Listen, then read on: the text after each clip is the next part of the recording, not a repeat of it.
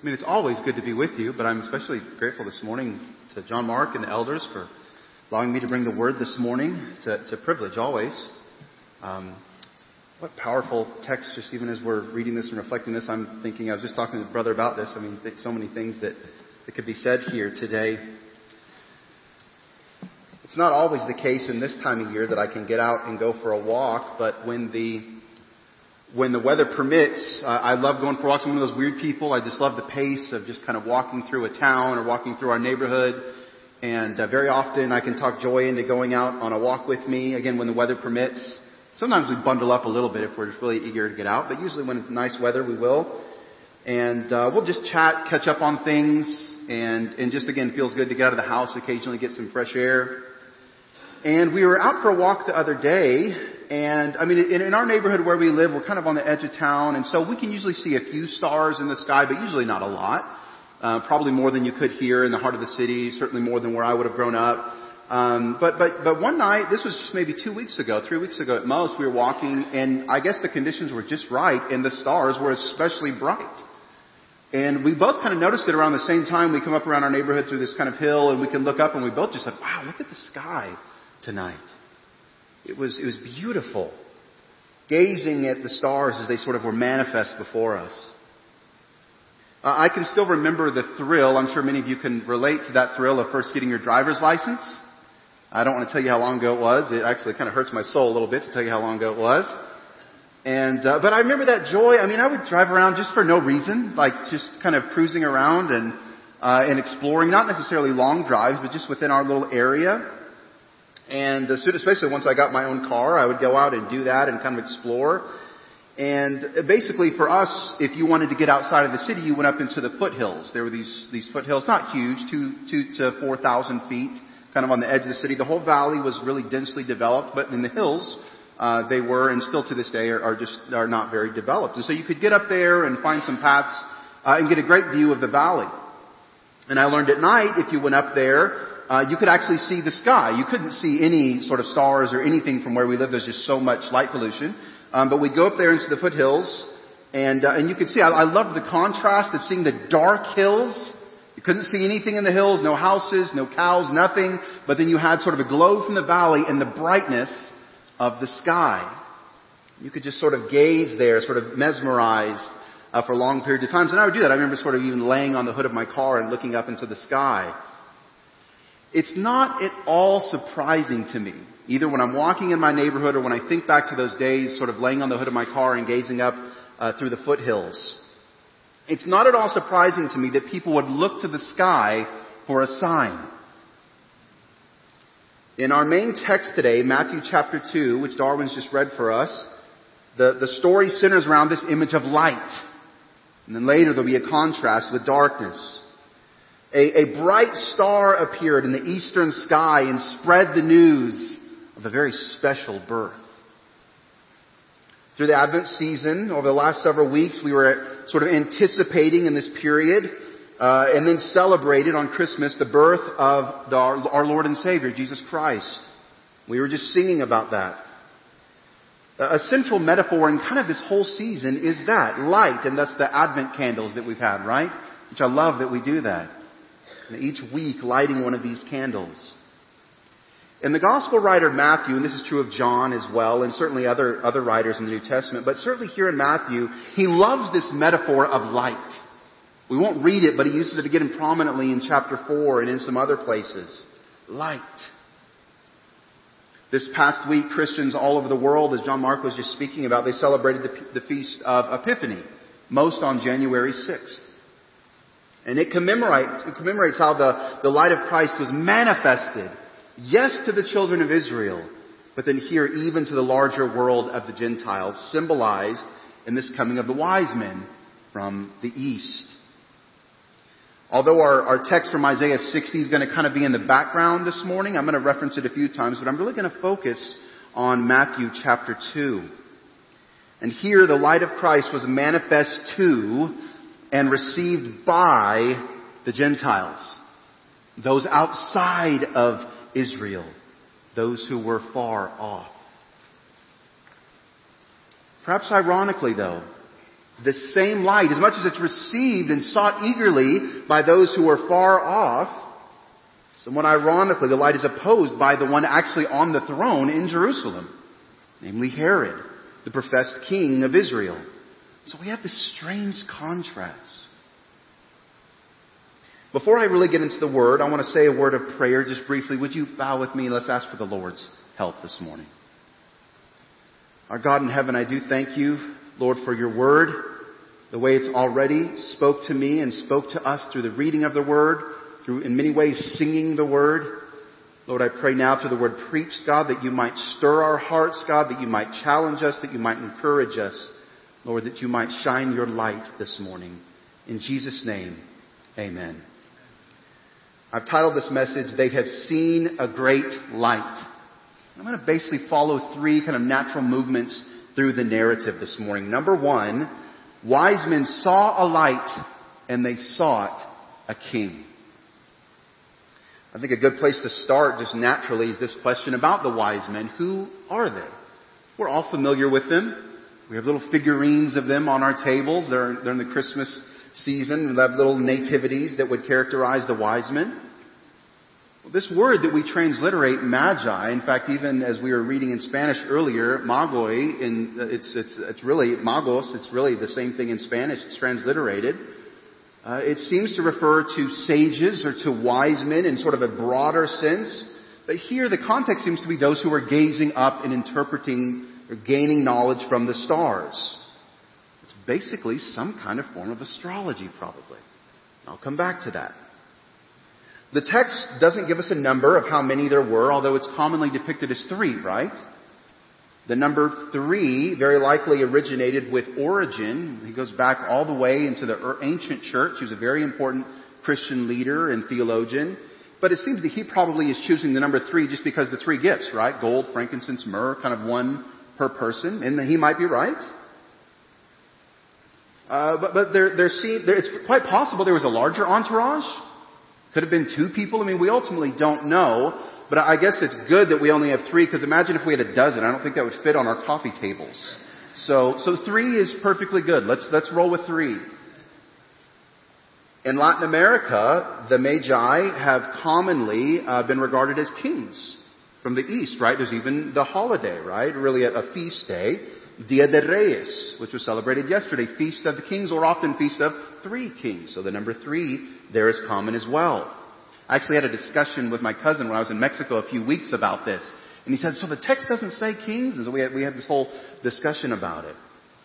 In Matthew's account, at least, they're not described as kings. But again, it's not surprising that this tradition developed. I mean, for a couple of reasons. Number one, they kind of have this regal aura, don't they? Right? Think about the kinds of gifts that they're bringing. But then more than that, Isaiah 60 verse 3 does speak of kings. So our other text does reference. So it makes sense. And even the fact that the lectionary ties these together. This is a long tradition. It may go back as far as the 6th century that these figures are associated with sort of a regal or kingship. These wise men were possibly Zoroastrian, which was a very prominent religion in what's now Iran, what was Persia. They're from the east, certainly. Again, Persia perhaps, Babylon, maybe even Arabia. But the text, it's very clear ultimately what Matthew could have told us where they were from ultimately, if the Holy Spirit had wanted him to. But the point here is fairly clear, that they represent the Gentiles.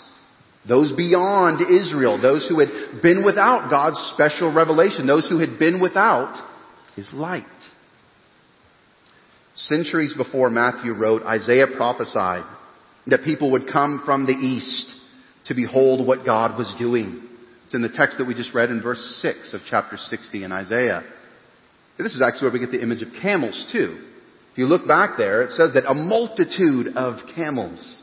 So again, we've got the wise men coming in on their camels. You know, it's interesting. One of the most, and I was thinking about this even just this morning, one of the most persistent misconceptions that I have to overcome with my students relates to this very point here. This idea that Israel is kind of super, kind of inbred here and has no thought of what's going on in the wider world, and that it was never kind of any imagination that God would bring in Gentiles. It's really this persistent idea that I really, with each class that comes in, I really have to challenge it. I mean, just a casual look at the Psalms overcomes this. The very Psalm we just read, Psalm 67, really, I think challenges us in a significant way. Read the prophet Amos, and of course Isaiah. It really challenges this idea that this misconception that Israel had no thought of what God was doing in the rest of the world. Rather, there's so many places speaking about the nations streaming into Zion. Let all the nations rejoice, and etc., and etc. Well, Epiphany is this opportunity. It reminds us that God was working beyond the people of Israel at this moment and actually is bringing in the Gentiles. I noted that the wise men were probably some sort of astrologers. And this might seem strange to us, but the idea is this. It's that God directed them through a means that they were primed to receive. That shouldn't surprise us. I mean, as one commentator says, God worked in a manner tailored to their circumstances. They were inclined to be looking for knowledge in the stars, and so God uses a star to direct them. Not surprising at all. They were far from God, but God brought them near. Gregory the Great, a 6th century leader in Rome, a bishop in Rome, he reflects on this text. And he says that a star preached of Christ before the human Christ could speak. He reflects on this even further about this idea that an angel speaks to the Hebrews. And you notice that? The angel actually comes and actually speaks verbally to the shepherds. But God uses a star to guide Gentile wise men. There's a powerful point here that really impressed upon me as I studied the text this week. In the opening chapters of Matthew, really Matthew 1 and 2, and in fact even if we move beyond a little bit, he communicates that Christ's coming was for the lowly. And it was. But not only for the lowly. In Matthew 2, the Magi remind us that people of means took notice of what was going on in Bethlehem as well. The wise men are bringing extravagant gifts. This is one of the reasons we know that they are probably not common people. They bring gifts that are fit for a king. Gold, for instance. Even if we don't know what to do with the other things culturally, he's bringing gold. They're bringing gold. And so, yes, a light was revealed to the shepherds, common people. And if anyone is common in this society, it is the shepherds. But also to the affluent people of the world. I mean, sometimes today in our society there really is kind of a polarizing tension, isn't there? There's a whole history behind it. This goes back to the rise of the industrial age. This is not something new, but there is this kind of polarizing tension in which the rich are pitted against the poor, and we feel that in our society. Now, to be clear, it is significant that Jesus was born into a common family, into a common and a people that would not have in any way been impressive in this society. He's born into humble means. But this doesn't mean that God is unconcerned about the rich. In a similar way, slightly different angle, Jesus is born King of the Jews, to be sure. I mean, the text says that explicitly here in chapter 2, verse 2, among other places, right? He is born King of the Jews. But he came not only for Israel. In the story of Epiphany, God manifests the coming of salvation to the Gentiles in a faraway land. And he brings them in. You know, I can only imagine that this speaks directly to the vast majority of us. Having non-Hebrew ancestry. I assume that's most of us. Thank God that he shows love and mercy to people with black skin and brown skin and white skin and every ethnicity. You know, the very makeup of our church is just a visual representation that God loves all peoples. And God is reconciling peoples from all tribes and nations. It's a beautiful thing. Matthew tells us that from a faraway land they sought a light in the sky, and they make their way to Jerusalem to find this child king that has been born.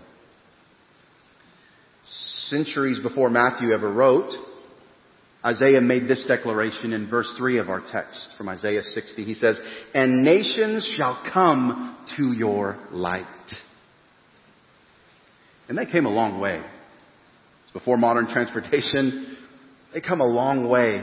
But it makes sense that they would go to Jerusalem first. You ever wondered why would they go to Jerusalem first? Well, it's the capital city. They don't have an exact destination of where they're going, but they have enough insight to go, and they ultimately make their way to Jerusalem. Actually, it was an interesting detail. This had never occurred to me until this week, but it's actually Herod who sends them to Bethlehem. Did you notice that in verse 8? Herod tells them, go to Bethlehem.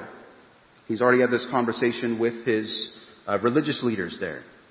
It's actually Herod. And then once they get there in verse 9, they get this more specific direction to an exact location by the star. But there's no doubt why the wise men are come. They're quite clear why they come. The text tells us in verse 2, they have come to worship Him. Thank God for His grace that He calls people who are far away to come and worship Him. And it's in this, knowing and loving God, that we find true joy and true peace. Jesus says, come. God directs, come and find joy. Find satisfaction. Find peace. Find that thing that the world is so desperate for and finds so difficult to achieve. Peace. But if God directed the wise men to Israel, they aren't going to receive any support from the king there in Jerusalem. They don't seem to really get support from anybody in Jerusalem for that matter, do they? And there's kind of two storylines that are moving together in these first six verses, and they finally converge here in verse 7. We've got Herod, we've got his thing going on, we've got the Magi, and then they ultimately converge at this point. And so I began by saying that wise men saw a light inside a king, and now, number 2, Herod feared the light and sought its destruction. Matthew gives us a historical setting right off the bat here in verse 1. In the days of Herod the king. In other words, it's just important that we remember, especially with all the different things going on this time of year where we're coming out of the Christmas season, this is not a fairy tale. There's a lot of fairy tale things going on around Christmas, and some of it's fine. But Matthew wants us to know he's setting these events in history, in the time of Herod the king. And everyone knew who Herod was. This is Herod the Great. He ruled in sort of Galilee and Judea, this whole land. He rules there from 37 BC till 4 BC. And he's appointed ruler by the Roman Senate himself. He has some Jewish ancestry, but he's sort of a Roman plant, and they're setting him there to rule over the people. He's going to be loyal to their, ultimately to what they would want, their agenda. This is the same Herod who expands and really establishes the temple as it would have been in Jesus' time. So the original temple, Solomon's temple, of course, is destroyed by the Babylonians. It's partially rebuilt in some kind of modest way under the Persians. We know that story with Nehemiah and Ezra and all of that. And yet it's a quite humble structure. And then Herod comes in, expands and beautifies, sort of decks out the temple. And this is the temple that would have existed during Jesus' time. Kind of think about that, and you would think, man, this probably would have really given Herod some respect and appreciation from the people in Jerusalem, right? He did this to the temple, right? We've got to love this guy Herod. Of course, that's not the case. His rule was tyrannical. We just see later, if you glance down to Matthew 2:16, how ruthless he could be. He slaughters any and all male children that would have sort of fit this profile that he's looking for. He's so frustrated that the Magi don't come back and tell him. He goes and just says, fine, I'll take care of business my own way. Absolutely a wicked ruler. He ruled by injustice. His rule represents the darkness here. And he will try to do everything he can to oppose this light that has come. The wise men sought a newborn king. But Israel already had a king, if you ask Herod. And even the text calls him Herod the king, right? He wasn't having it. Herod kind of gets wind that the wise men are kind of roaming around the city. I mean, we shouldn't be too surprised by this. I mean, even before wiretaps in the 20th century and digital technology today, kings were really good at having ears everywhere. They would have people placed and make sure, and if anything was going on that the king needed to know about, news came to him. And that's ultimately what happens here. He summons the wise men, but it's like, you really don't have a choice. Come on, I'm the king. And ultimately they're brought in to speak to him. Kings, especially ancient kings, did not take lightly any threat to their power. And, Herod could say, hey, and by the way, I've already got a plan of succession here. I've got children coming along and don't need your help, Magi. Thank you very much. Got this whole king thing figured out. Matthew offers us this interesting contrast here. The reigning king in Jerusalem rejects the light of Christ's coming, but the distant wise men come looking with eager expectation. This is one of the many things in Christ's coming, and there are many others, right, that really just surprise us. Herod assembled the chief priests and scribes to make use of their knowledge of the Jewish messianic hope. And that's exactly what this is. Speaking of this king coming, this is the messianic hope that was very much a part of Second Temple Judaism. Judaism in these centuries after the rebuilding of the temple. This is very much a part of their faith. And so we asked him, and they don't have to think very long. He says, where's the child going to be born? They go, in Bethlehem. You've read Micah, haven't you? You're supposed to be our king, Herod. Now, Jesus would eventually grow up in Nazareth, and we know that well. But let the record show, Matthew wants to say, let the record show that he was born in Bethlehem. He's born in the city of David. He might have to sojourn for a season down in Egypt. We'll see that a little bit later in the text if we were to read along. But his ancestry and his birth tie him to the city of David. Interestingly, Herod was not the only one concerned about sort of the stirring in the city. It's another kind of subtle detail in the text. If you look at verse 3, there are others that are troubled about the news. In fact, Matthew uses hyperbole and says all of Jerusalem. So there are others that are troubled about the news. A natural question though, who are these others in Jerusalem that are troubled? It could be other civil leaders, kind of those that are with Herod. That would make, perfect sense. But it's not entirely clear from the text. In fact, there seems to be a suggestion that it might be the very religious leaders that he's going to be summoning. That they themselves are troubled. It's an interesting twisted thing. Ultimately, the text is not entirely clear. But if this were the case, it would be sort of foreshadowing the opposition that Jesus will one day face in that city that ends with him hanging on a cross. Why was anyone troubled about the birth of a child? It's a baby. An innocent, tiny little child. Why was anyone up in arms about this? Well, this was no ordinary child. Returning to this metaphor of light, Herod is an enemy of the light. While the Magi follow the light, Herod is going to seek to extinguish it, really at all costs. But he couldn't. He's going to try, but he can't. The light will not be overcome. And Herod would not be the last. He was not the first, and he will not be the last to oppose the light. Again, we think about the opposition to Jesus' ministry that will soon rise, a few decades later ultimately. We'll talk more about that.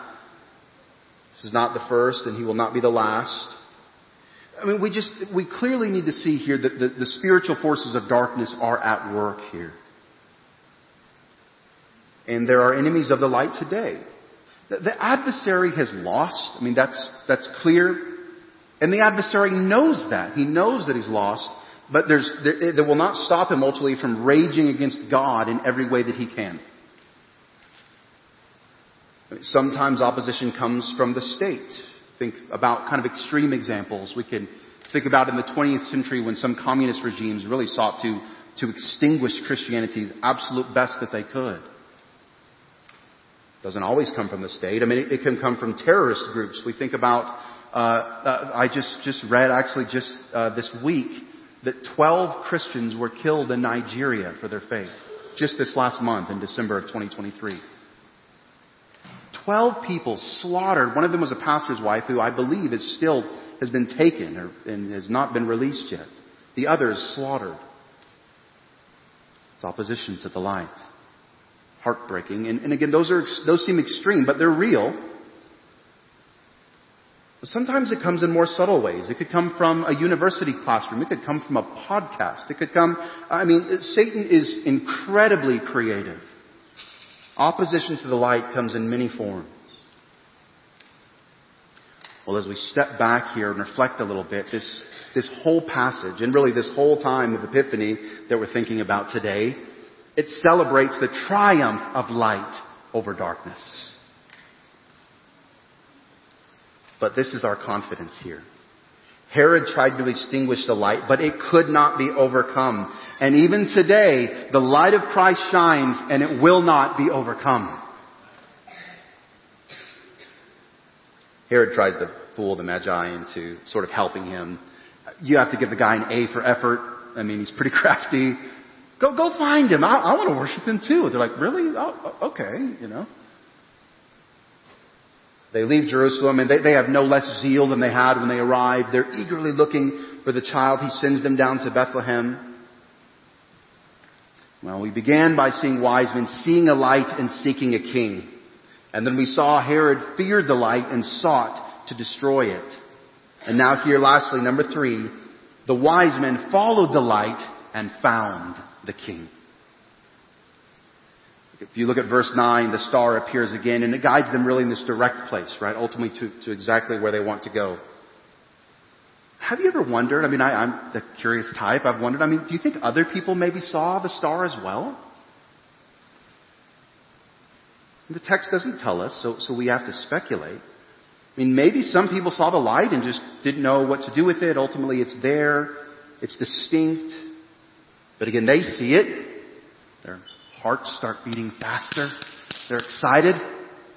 One of them says, look, there it is. They're all eager. They're all excited. And they give the cleanest dap you've ever heard.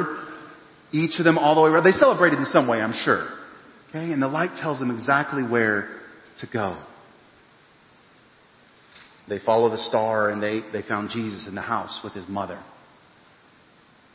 This is obviously some time after the birth narrative that we see, for instance, in Luke 2. He's no longer in a manger and that kind of common scene we think about with the animals and so on. He's in a house now.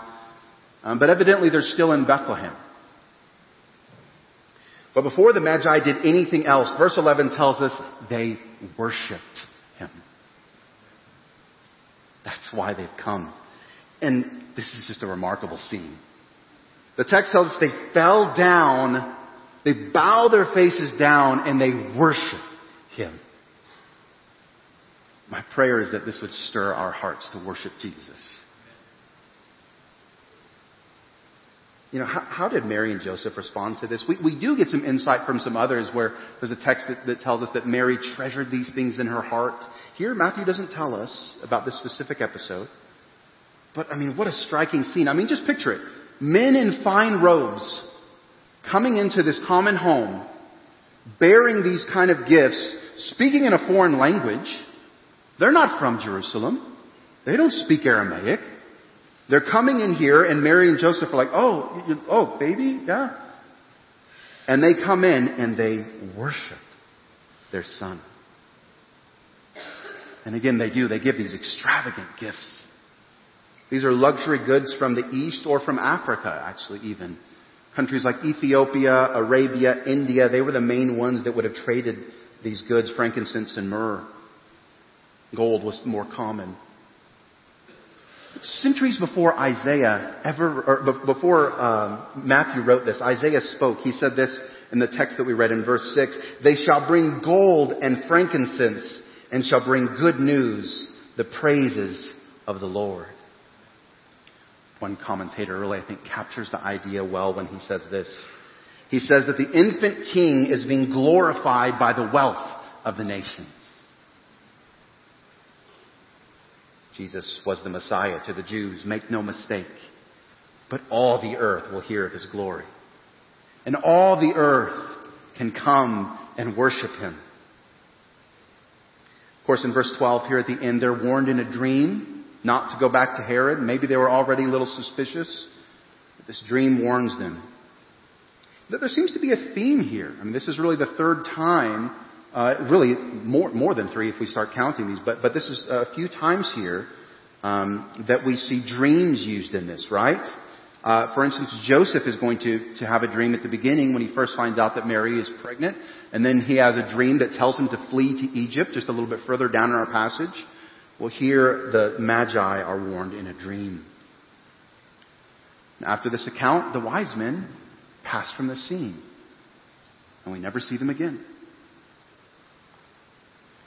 It'll be 30 years or so. We don't know exactly what time this was, how long had lapsed since his birth. But probably about 30 years before Jesus begins his ministry. And when it does begin, he will be going to the children of Israel. Again, he's explicit about that. That is his mission. But here in this account, we see this foreshadowing of the way that the light of the gospel would go unto the Gentiles and unto all the earth. Epiphany is a season of enlightenment. It celebrates the appearance of the divine light of Christ manifested unto the peoples of the world that had been living in darkness. For those of us who know Christ, my prayer today is that you would come and behold the light of Christ anew today.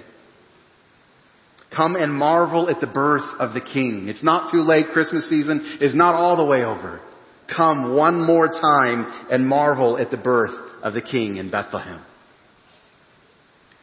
But maybe someone here, maybe someone even watching via live stream, maybe you've not seen the light of Christ yet. Now you know of Jesus. Maybe you've heard the name Jesus countless times.